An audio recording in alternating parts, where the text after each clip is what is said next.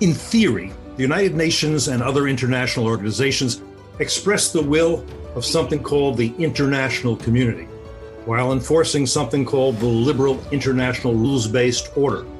In practice, the UN and other international organizations now pursue rather different agendas. John Bolton served as National Security Advisor to President Trump, as U.S. Ambassador to the UN under President George W. Bush, and in senior positions under Presidents Ronald Reagan and George H.W. Bush. He has long been concerned about the direction the UN and international organizations are drifting or being pushed, and what such transformations portend for the United States and other free nations. Richard Goldberg is a former director on the National Security Council. He also served as foreign policy advisor in both the House and Senate. He is now a senior advisor at FDD.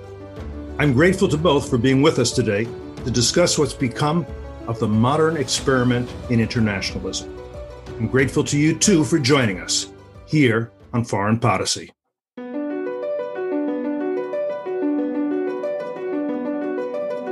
Either the U.S. enforces some rules in the world, or there are no rules. Every U.S. president has tried to diminish tension with Russia, has reached out to the Russians. Most of those have failed, especially when Vladimir Putin became the leader. They're still killing guys who joined the jihad in 1979 or 1980 or 1981. Who are still in the game. We are seeing a ramp up in North Korean cyber capabilities over the last decade. Iran is basically putting forth these claims of nuclear innocence, that they are doing nothing wrong, that there are no violations, and that's just factually not correct.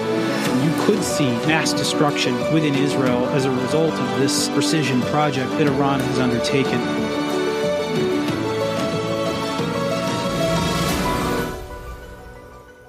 So, John, look, this is an issue you've written about, you've spoken about, you've addressed from various posts in the government for years. I probably learned about it a lot from, not least from, I remember a Federalist speech you gave a few years ago, which really caught my attention. And what precipitates today's conversation was a news item that caught my attention earlier in November.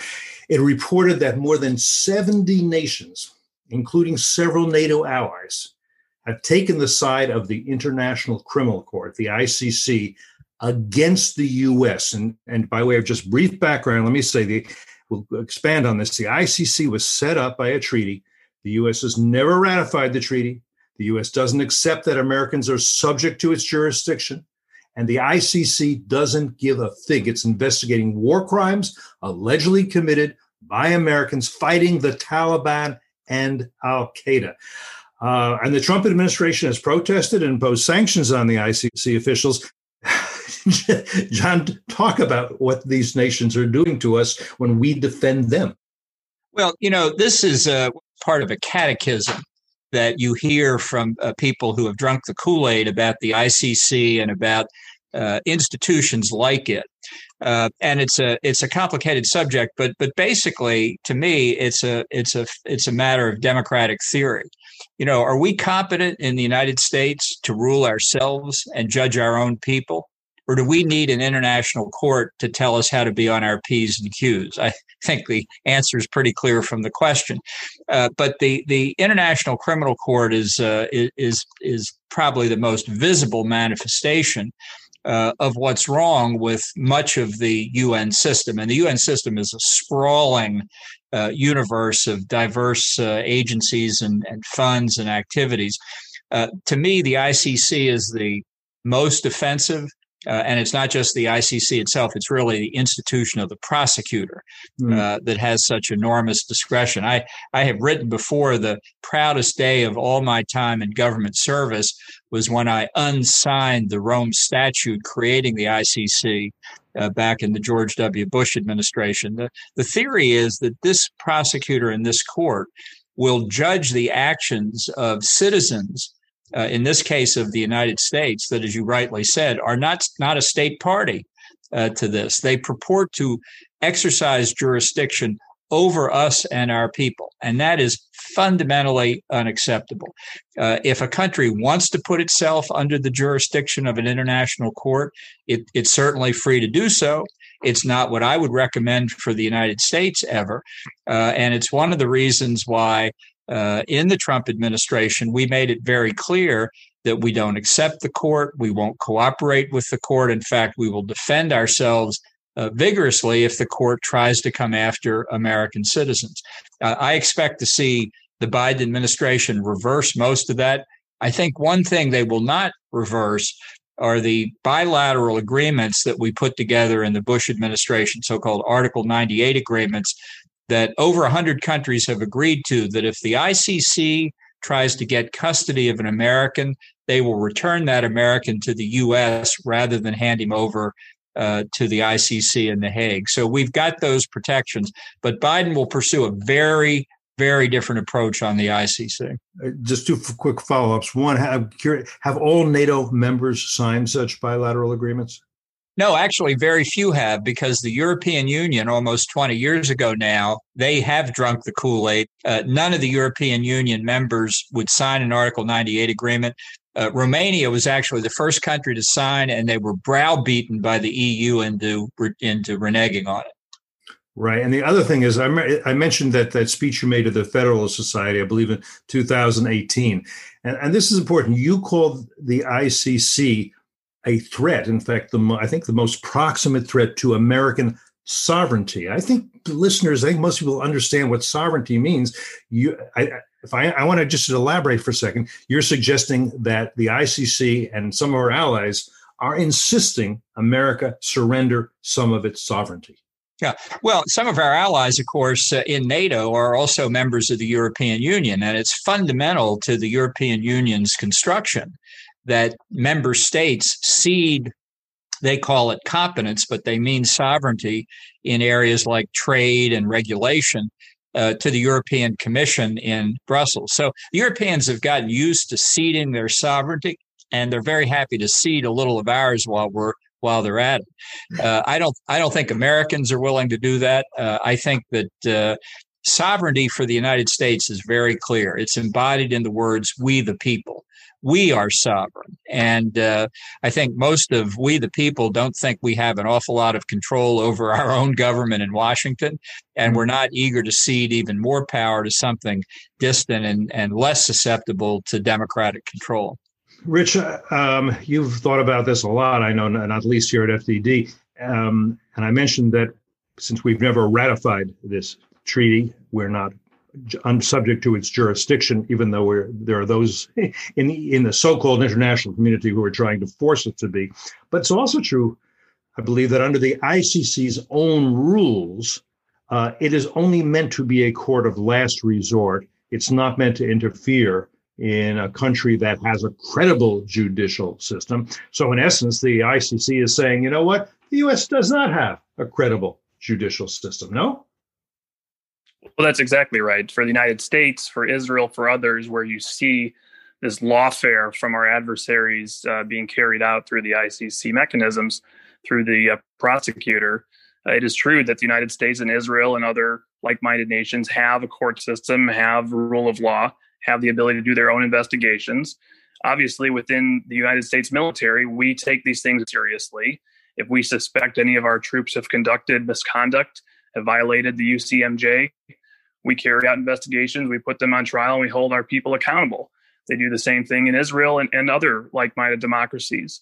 And so in the end, this is obviously a corrupted organization that is looking to castigate the U.S., castigate Israel, use lawfare tactic against us.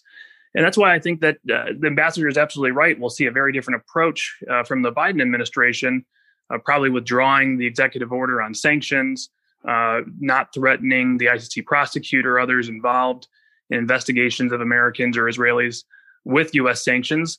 But at the same time, in the Congress, especially in the Senate, you're going to see bipartisan pushback on doing anything more than that, because you have military groups out there that are urging bipartisan opposition to the ICC investigation.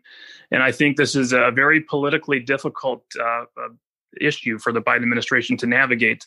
They want to make nice with Europe, but they can't turn their back on the American people and, more importantly, the American troops. One more question on the ICC before I move on, and that is, it's been in existence for almost a couple of decades.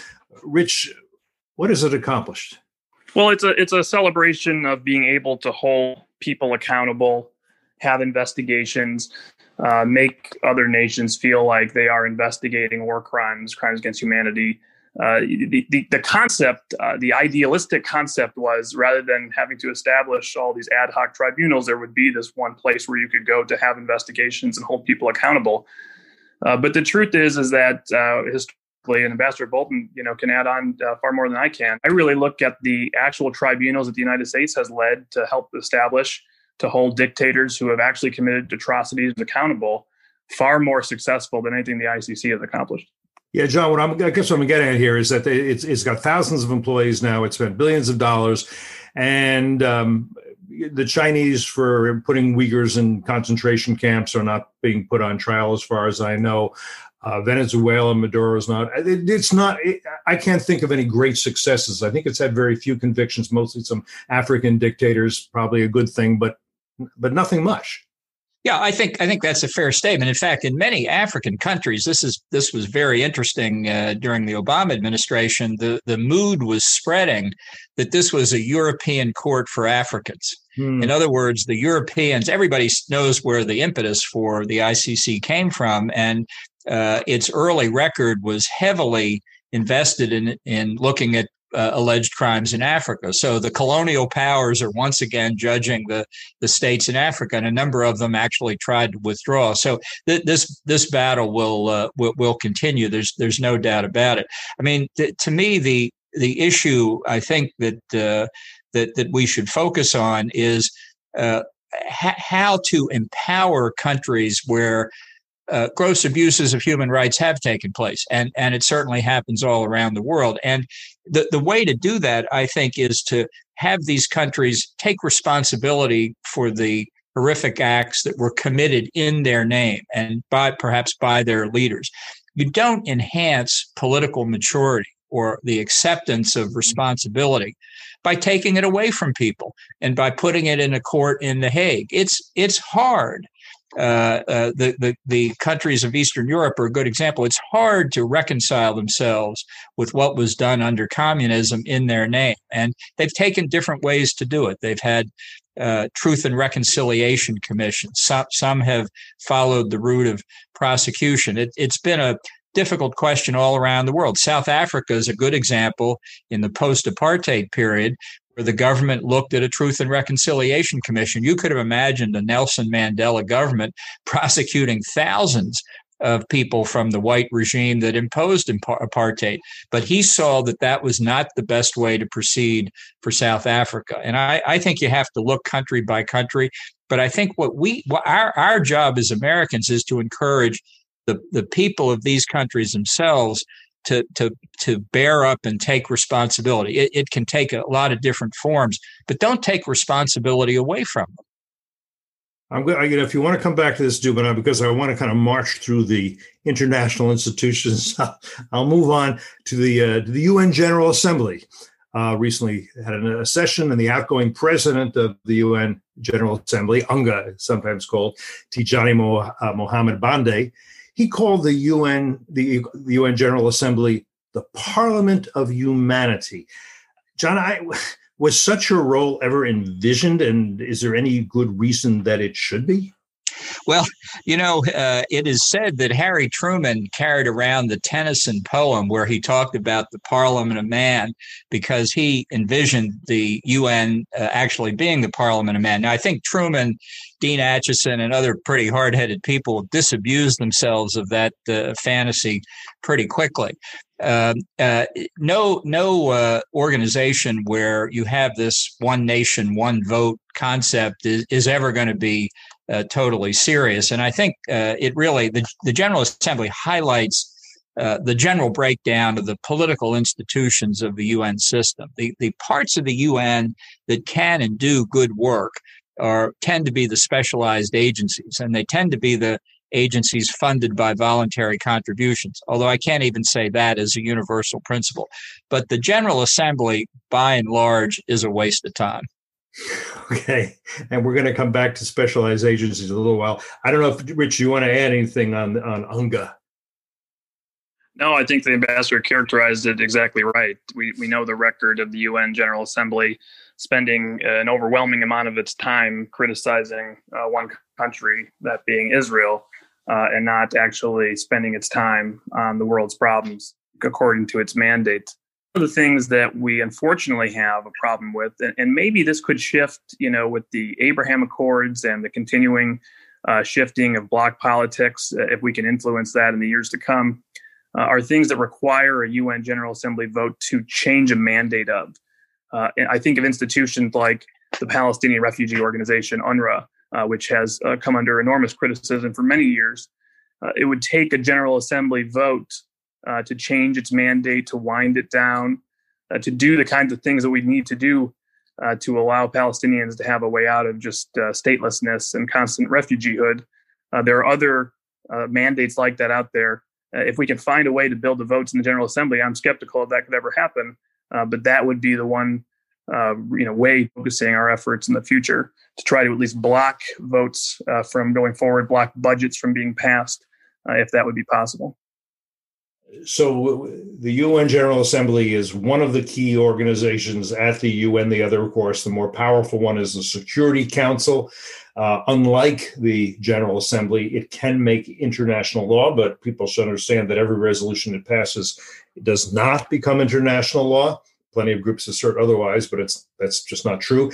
But at this point, two of the veto-wielding permanent members are Russia and China, which do not wish the United States or other free nations well.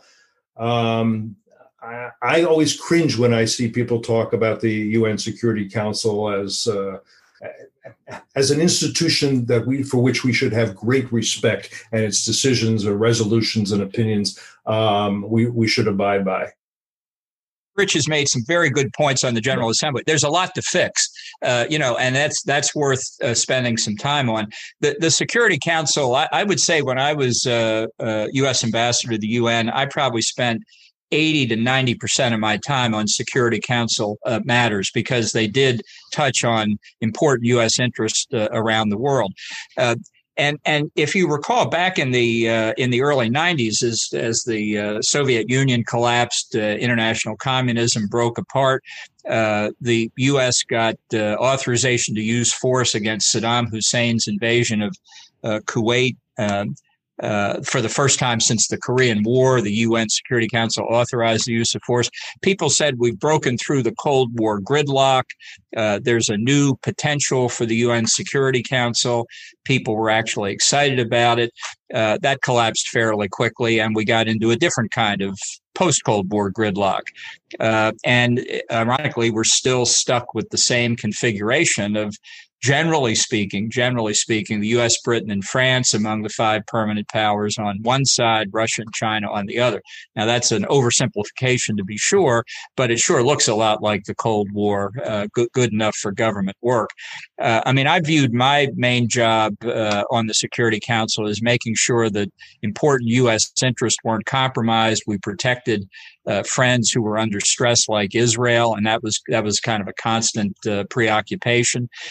There are occasions when the council can do some good work, but they're few and far between. And unless Russia and China fundamentally change their worldview, I don't see that changing at all. Let's go to what I consider the worst of the worst, and that would be the UN Human Rights Council, which is meant to be the main intergovernmental body for human rights in the UN system. It would be one thing if you could say, well, the UN Human Rights Council isn't very effective, but it's much worse than that. It's become a club for the world's worst human rights violators who are consistently elected as members. Its membership today includes China, Russia, Cuba, Venezuela, and Pakistan. And just days before we're recording this, the U.S. record on human rights was reviewed at the UN Human Rights Council by Cuba, Belarus, North Korea, Syria, Iran, and China, among others.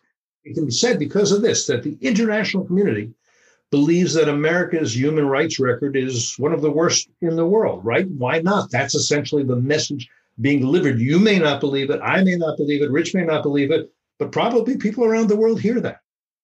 Yeah. Well, look, everything you've just said about the Human Rights Council could have been said about its predecessor body, the Human Rights Conference, and was. It was. And by 2005, 2006, everybody said this thing's got to be reformed. So we went through this huge reform effort and produced the UN Human Rights Council, which I was very happy to be instructed by President Bush to vote against in 2006 because it didn't change anything.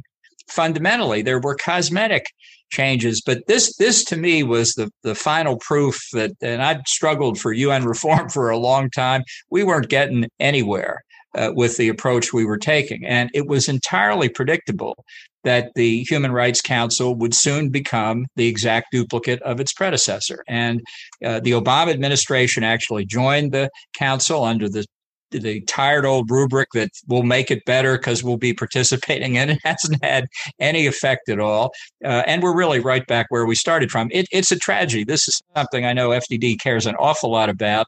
And the Human Rights Council is a mockery of human rights. You know, I strolled down memory lane. I remember when that transition took place and various groups came in to visit me and others at FDD to make the case that this was a significant reform and that the Human Rights Council would be significantly better than its predecessor. And I listened and I nodded and I said, I hope so. And it didn't take long before I was disabused of that notion. By the way, Rich, let me mention also this, that, Russia, Iran, Venezuela criticized the U.S. at this human rights meeting they had. But America's friends also took us to task. This from Reuters.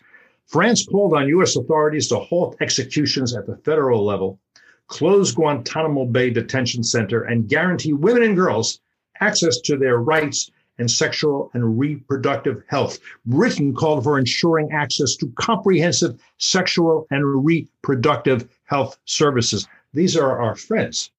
One thing that I was particularly stunned by, it was a visit to Vienna last year. And I sat in on one of the meetings of the International Atomic Energy Agency. And I thought, okay, we're going to be discussing some serious issues here. I see the representatives of our allies from Europe over there. I see Iran over there. I see some other not so nice nations. We're going to hear speeches on one side that sound like the U.S. ambassador's speech, or we're going to hear some other crazy speeches from the Russians and the Iranians. And sure enough, I couldn't make heads or tail of who was actually our adversaries and who were our allies in the room. And unfortunately, that happens, I think, in a lot of bodies at the UN where we don't raise the issue a high enough profile, government to government bilaterally, to say this is unacceptable. We're not going to tolerate this sort of disconnection from capital at some of these organizations to give speeches that criticize us. Now, on the Human Rights Council itself, the structure, the governance, the election process is fundamentally broken. It's fundamentally flawed. You are always going to have human rights abusers elected to the council, sitting in judgment of what is a human rights abuse. And that is a mockery to the Universal Declaration on Human Rights, fundamentally. Now, at the same time, while it's true what Ambassador Bolton said, just going back in doesn't make any sense. The Obama administration proved that just participating doesn't change the outcome. And so I don't know why the Biden administration would think it will under their reign. At the same time, when we leave, we can't just imagine that it has gone away. We have to be in a constant political warfare struggle to delegitimize the council, in my view. And to say we need a different forum and bring allies to a different forum to say, if you're a free nation, here are the standards by which we judge human rights. Here are the standards we judge democracy, free peoples. We will not be subjected to Chinese rants on what democracy and human rights should look like when they're rounding up Uyghurs left and right into concentration camps.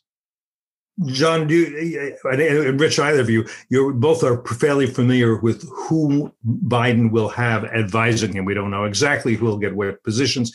Will there be anybody among those advisors who will say, you know what, let's not go back into the UN Human Rights Council. It's a rabbit hole we don't want to go down. Will anybody be saying that to him?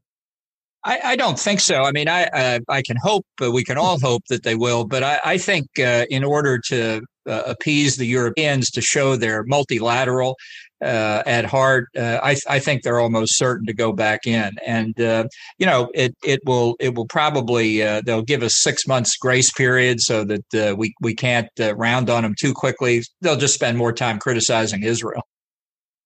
Let's move on to the World Health Organization. Rich, I think it's clear that the WHO failed to do its job in response to the coronavirus pandemic. And I think a primary reason is that it's headed by Tedros Adhanom, an Ethiopian who I think it's pretty obvious is and has been very much in the pocket of China's rulers. Now, the U.S. has supported the WHO, contributing 10 times as much as China, but China has found ways to influence the people there. And by the way, most recently, you've got WHO's inquiry into the origins of the pandemic, about to be led by Helen Clark, a former prime minister of New Zealand. According to Hillel Neuer, who heads UN Watch in Geneva, which does a very good job of keeping tabs on what's going on in these UN organizations. He's called on her to resign because she has close ties, evidently, to the Chinese government, and she has already praised WHO's response before the investigation. John, you're shaking your head, so you comment on it first. Well, look, it's I agree with everything you've said. It's going to be a whitewash. The Trump administration withdrew from WHO, and I don't disagree with that, although, frankly, if Biden goes back in, it's not going to change much. It's just going to be as bad as it was before. But WHO really was a centerpiece of showing to me how you can make change at the UN. In 1989, the PLO tried to gain membership as a state because, after all, we all know that the Palestinians already are a state.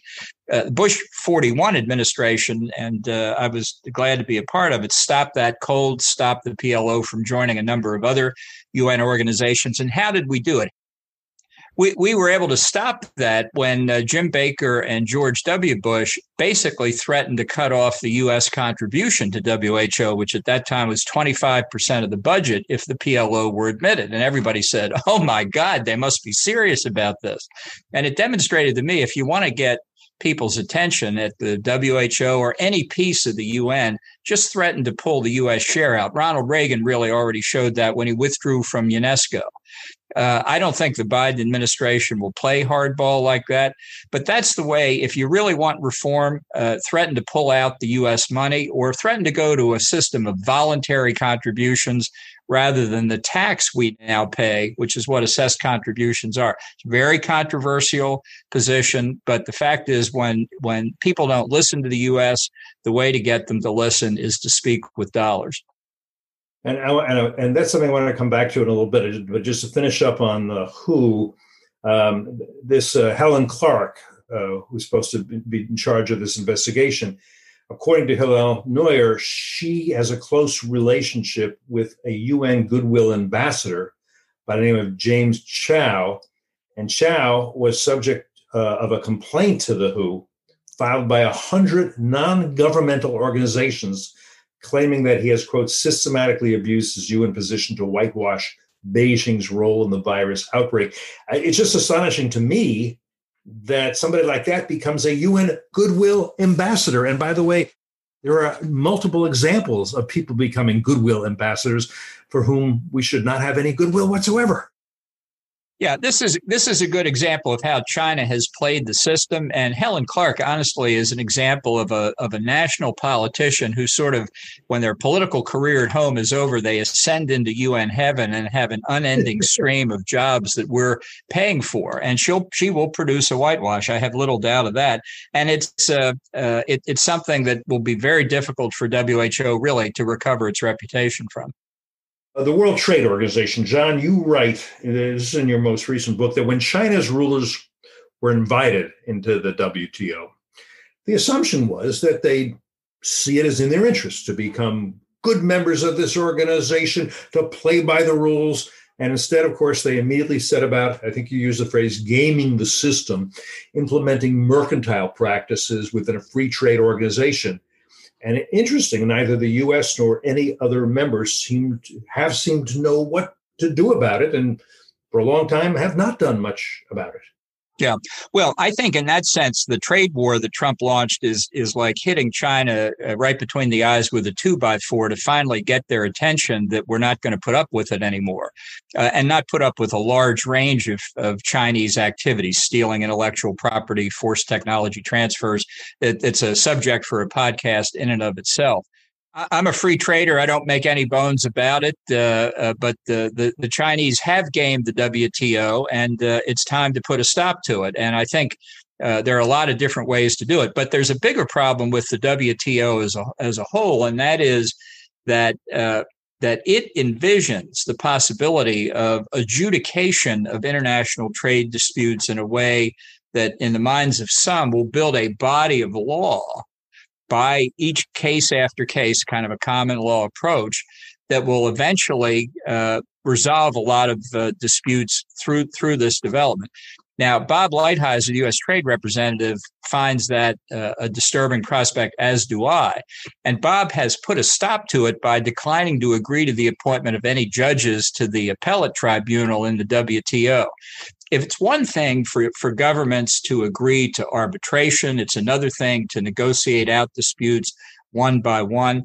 But this court system, which in effect is what it is in the WTO, is another version of the ICC, building international law in ways that are completely beyond the control of the United States Senate. They're never going to get to vote on any of these decisions. It's like the dangers of the law of the sea treaty, which has a tribunal that's also building a record of case law. It sounds like a very small problem in a little known context, but unfortunately, it has the danger to grow like a coral reef. And then by the time we realize it's a problem, it'll be hard to overturn. So I think Lighthizer right on track here. I think as soon as the Biden administration comes in, you're going to see a flood of judges, and this tribunal, this appellate tribunal, will be back in operation. Rich, you agree this is only going to get worse, not better, most likely, that there'll be no significant attempt to reform it, and even if there is, it'll fail? I think that's right. I think that we'll probably have a significantly different trade policy with the Biden administration. I think they're going to look to reset the relationship with China in various ways, some of which we might find disturbing. But in the WTO context, I would imagine as part of their multilateralism reversal of everything they see that the Trump administration did wrong, they will release the holds on appointments of appellate judges, allow cases to be adjudicated. The one opportunity that I still think we have, because of the bipartisan support for doing more to counter China, whether in a strategic space, an economic space, or elsewhere, is building a coalition to hold China accountable to its WTO commitments. There is, in fact, at least theoretically, a way to expel members of the WTO. You could build a coalition. I don't think the Biden administration will do that. I think they will be looking at ways to decrease tensions with China in different ways. And that would obviously be viewed in Beijing as a hostile act. Rich, you mentioned that the UN has seen Israel as a convenient whipping boy, scapegoat for a lot of things. One thing that's recently developed, 139 UN countries approved a resolution referring to the Temple Mount, which is the holiest site in the world for Jews, solely as an Islamic holy site. And again, here, this was supported not just by, Pakistan and Saudi Arabia or Iran. It was supported by France, Germany, Italy, Portugal, Spain, Sweden, and the UK. You would think at this point, some of these countries would say it's not in our interest to beat up on Israel and beat up on Jews through the UN system, but that's not happening. So I would say two things. First, there is an institutionalization, really a career process for people to get jobs upon layer and layer of bureaucracies that are dedicated to one mission, and that is castigating Israel. Various committees exist. They duplicate each other in mission, but they have their own staffs, their own budgets. There are special committees. There are committees of the UN organ itself under the Secretariat. They all hold these meetings. They all hold these votes. Even the WHO we just talked about, they paused a moment before we recorded this broadcast to take a moment to once again condemn Israel at the WHO. Very odd place to do it, but there you have it. It just comes up everywhere. The second piece I would say here is that we have to acknowledge that the Arab countries that are making peace with Israel, that are normalizing relations, we've seen Abraham Accords, incredible achievements, truly. And we hope that more and more countries will sign on. Those are not translating to their relations vis-a-vis Israel at the United Nations. At least they haven't thus far. Those countries, if you look at their voting record, are still voting against the state of Israel, are still helping sponsor conferences and also resolutions to castigate Israel. I think the United States needs to intervene and say, wait a second, the whole point of the Abraham Accords is to foster mutual understanding and peace relations, not to undermine each other. That has to happen at the UN.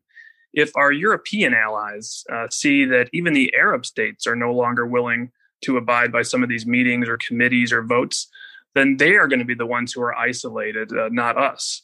And the last thing I would say is, unfortunately, the Europeans here are at the forefront of castigation of Israel. They always have been. Unfortunately, they cannot get their arms around this idea that the Palestinian issue is not the core issue of the Middle East. They don't like the fact that the Abraham Accords came about without a Palestinian state. We saw that in the UN Secretary General's address to the General Assembly. Not one mention of the Abraham Accords. It's unbelievable. He speaks to the General Assembly at UNGA and doesn't even mention historic Middle East peace because it goes against everything that the UN and our European allies believe, that peace can only be achieved once there's a Palestinian state. I think Rich has made some very important points. When we repealed the Zionism is racism resolution in 1991, I was naive enough to think maybe we would make real progress from then on in the UN. But, we like in this country in current times to talk about systemic problems. It's systemic this and systemic that. Let me tell you, there's systemic anti-Semitism at the UN. That's just the fact. It's in the Secretariat. It's in the structure of the member governments. And it's not visible all the time. You have to understand the code words that people are speaking in. But I'm sad to say it is still there. And I do think Rich's point about the potential benefit of the Abraham Accords is an important one. If you see the old patterns from the Islamic states being broken, I think there is a chance for progress there. So I think it's something the Biden administration should work on. I think we should work on. I want to run through some of the treaties and other agreements that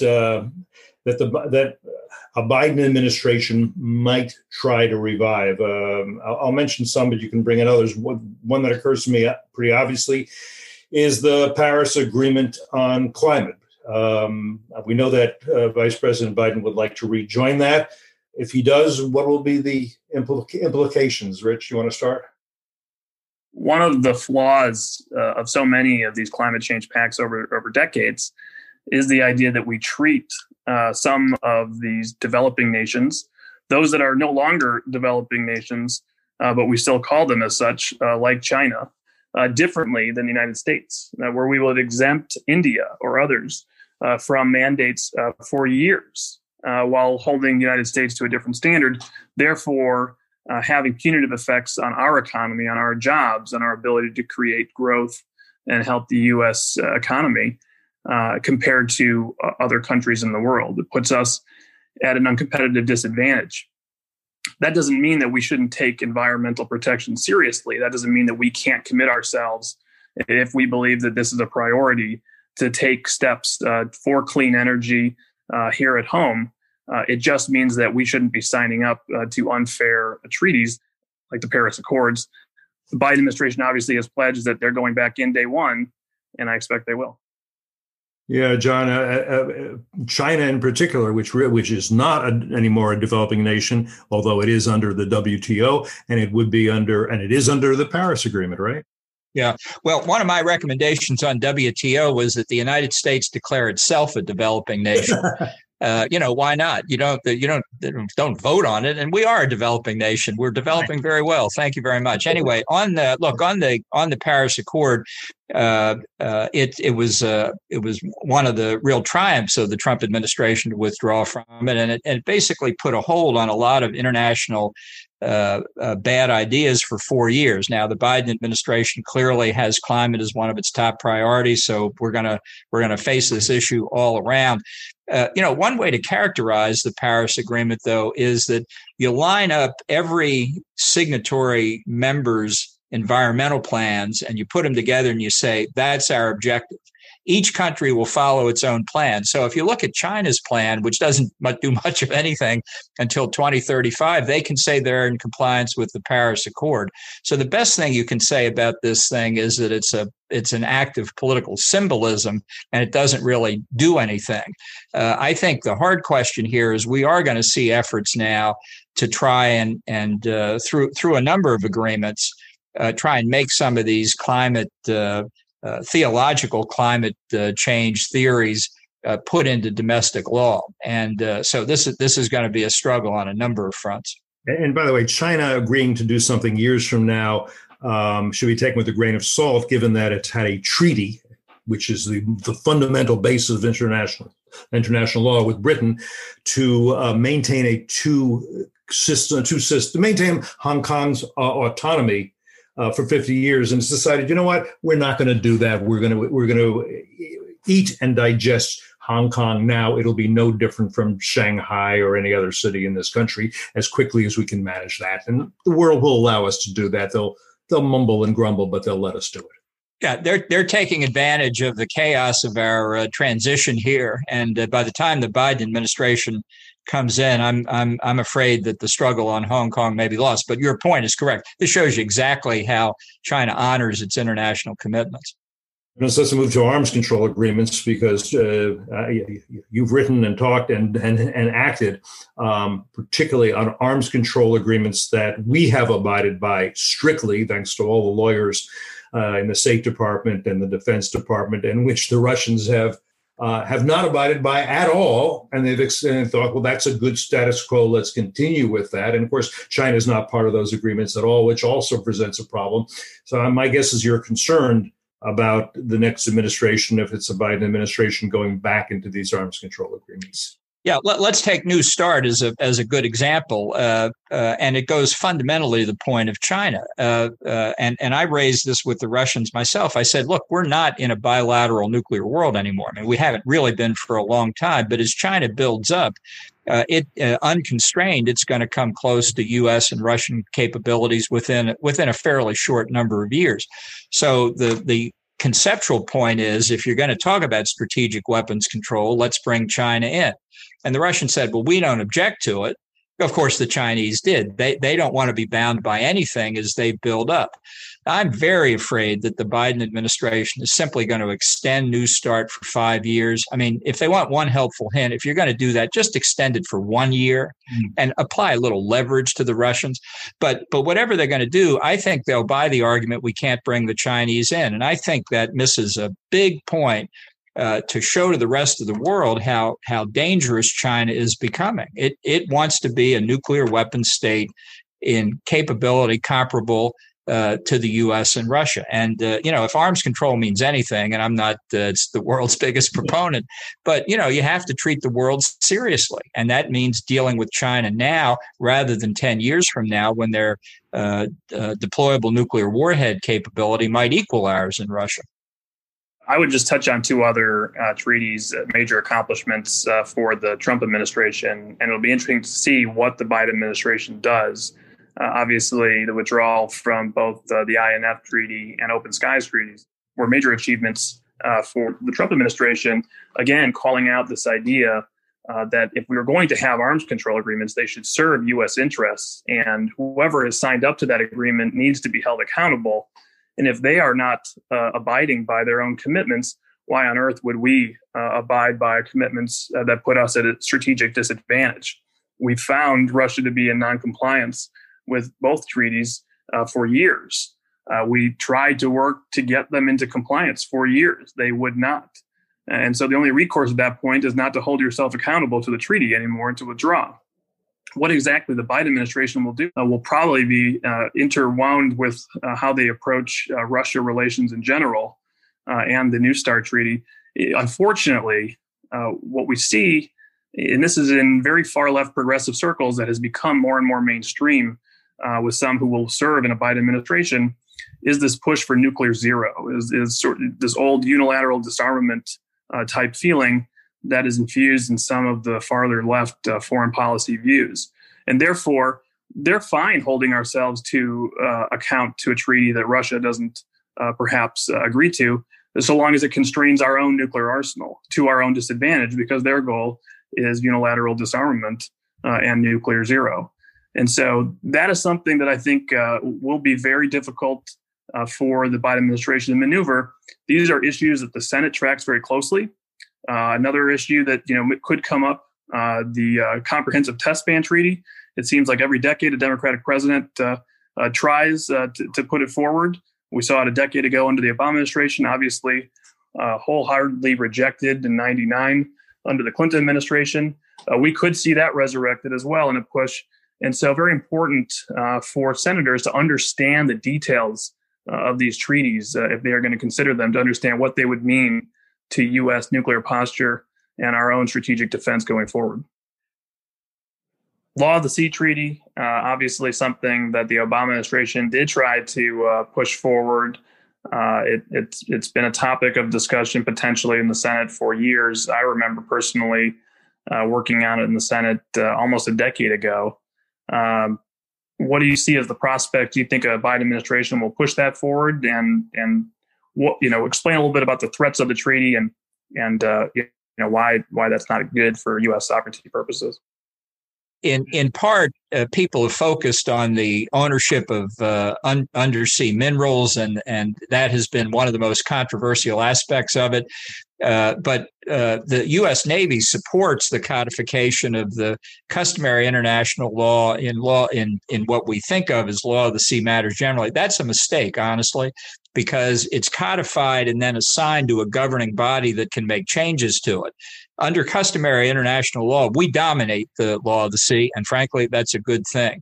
The other hidden danger in the law of the sea is this tribunal that I think the environmentalists see now with the frustration of international agreements on climate change. They see the law of the sea international tribunal as a way to make points. So this is another danger out there that I think we're going to need to spend a lot of time on to make sure it doesn't get through under a Biden administration. Let me broaden the aperture in the following way. There are two things going on here, I think, that have not gotten significant attention, and they kind of reinforce one another. One is the idea and the ideal of global government, globalism, if you will, the idea that it's good for nations to surrender sovereignty to international, transnational, supranational institutions. A lot of our allies believe that. The other idea is that there is something called the liberal international rules-based order. Bob Kagan wrote a book. You're familiar with him, a very good, thoughtful commentator. He wrote a book saying it was called The Jungle Grows Back, I believe. And the idea was that we need to work to preserve this liberal international rules-based order. But like others, I'm not sure he dealt sufficiently with the idea that various actors such as China, perhaps most notably China, is attempting successfully to hijack and subvert this liberal international rules-based order to impose its own rules and to make it illiberal. And with the help of, the UN Human Rights Council, say your idea of liberalism and ours are in conflict, and who's to say which it is. So in other words, what we're seeing is this whole structure built up after World War II of internationalism being taken over either by our enemies or being subverted by our friends. Am I putting too strong a point on this, John? I don't think so. I think a lot of people in good-hearted fashion believe in this liberal international rules-based order. But, as you say, often it's not liberal and it may be rules-based, but the content of the rules matters too.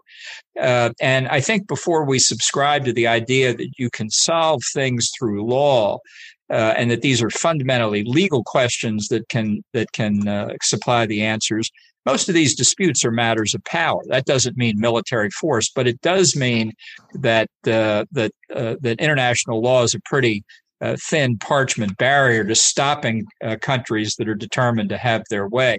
I think the better way to look at the post-1945 world is that there are bits and pieces of order out there, largely supplied by the United States, frankly. They're not supplied by the United Nations system. They're not supplied by multilateral treaties.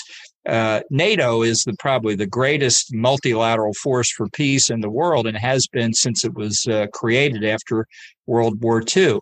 But the power of the United States has also been used to undergird the liberal international economic order. And if we don't continue to pursue this along with our allies, you can bet that nobody else will to our advantage. So to me, this is the argument that the U.S. can't withdraw. We can't pretend that we're safe behind the oceans. We have interest worldwide. A lot of our friends have interests who depend on us. And we supply the energy. I wish others did a lot more, and frankly, they should do a lot more. Our friends in Europe, Japan, and others. But it's a mistake to think that we will create a nice, peaceful international order anytime in the visible future. But it doesn't mean that it's cost-free for the United States to pull back, because what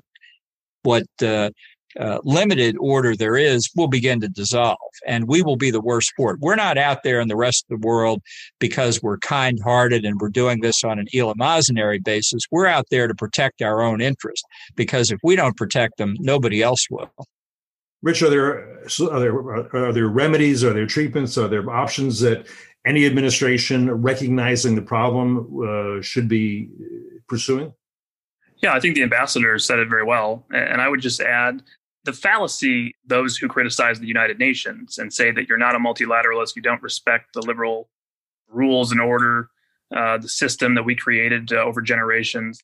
If you say we shouldn't participate in a treaty, we shouldn't participate in this UN organization, the fallacy there is the United States on its own, through its own bilateral means and various multilateral means of the UN system on the humanitarian side, is the largest donor for good in the world, the largest contributor to humanitarian missions, the largest contributor to global health throughout the world. Our free market approach to open markets, to bring economic growth, to bring education, to bring basic health requirements throughout the world is something that no one can contest. And so it is exactly right that we can't stop at our borders. We should be out there. We should do all these things. We should be proud that we do all these things. That is not the same as signing up to a treaty or signing up to an organization that is hijacked by people who don't have our interests at heart, that are looking to undermine the U.S. Long-term interests as a leader in the world. And when you look at China and others undermining various UN organizations, trying to take control of UN organizations, we need to understand on a case-by-case basis, is there an interest for the U.S. to participate in the organization? Does that organization do something that we really can't do without? I think of the International Atomic Energy Agency, others that come to mind. And then what is the structure and governance of that organization? Is it something where we can compete in elections, where we can support a candidate, that we can work with our allies to ensure that the leadership is not hijacked by China, that our funding can be tied to conditions along with our allies? If it's an organization like the Human Rights Council, none of those things apply. There's no reason to be there. We have no leverage. If it's an organization like one of the specialized agencies where we do have a voice in elections and we do have a voice with our budget, we should exercise that influence, because that is what matters. That's what U.S. leadership is about. John, last question, and any final thoughts you have, you might include in this. Vice President Biden has shown interest in the possibility of standing up in a sort of alternative organization, a League of Democracies or something like that. It could build on NATO. It could be separate from. Is that a possible option that he should be, that you would encourage him to consider? Is there anything else that should be done to prevent the trajectory we're going on, China and some other bad actors taking over whatever international order that exists? Well, I think it's interesting that Biden has even said he's interested in something like that, although it's pretty hazy what he has in mind. I've actually thought that the suggestion of former Spanish Prime Minister Jose Maria Aznar is one that we should take up, which is to take NATO and make it global, admit Japan, Singapore, Australia, Israel, maybe some other countries, because NATO is a league of democracy, with a somewhat questionable exception of Turkey at the moment, but at least in theory it could be. The problem with setting up a separate organization, frankly, is that our friends in Europe would not want to join it. They think the UN's just fine. God knows why, but I think it would be very hard to persuade them to join something else. So maybe through the back door of NATO expansion, that might be the way to do it.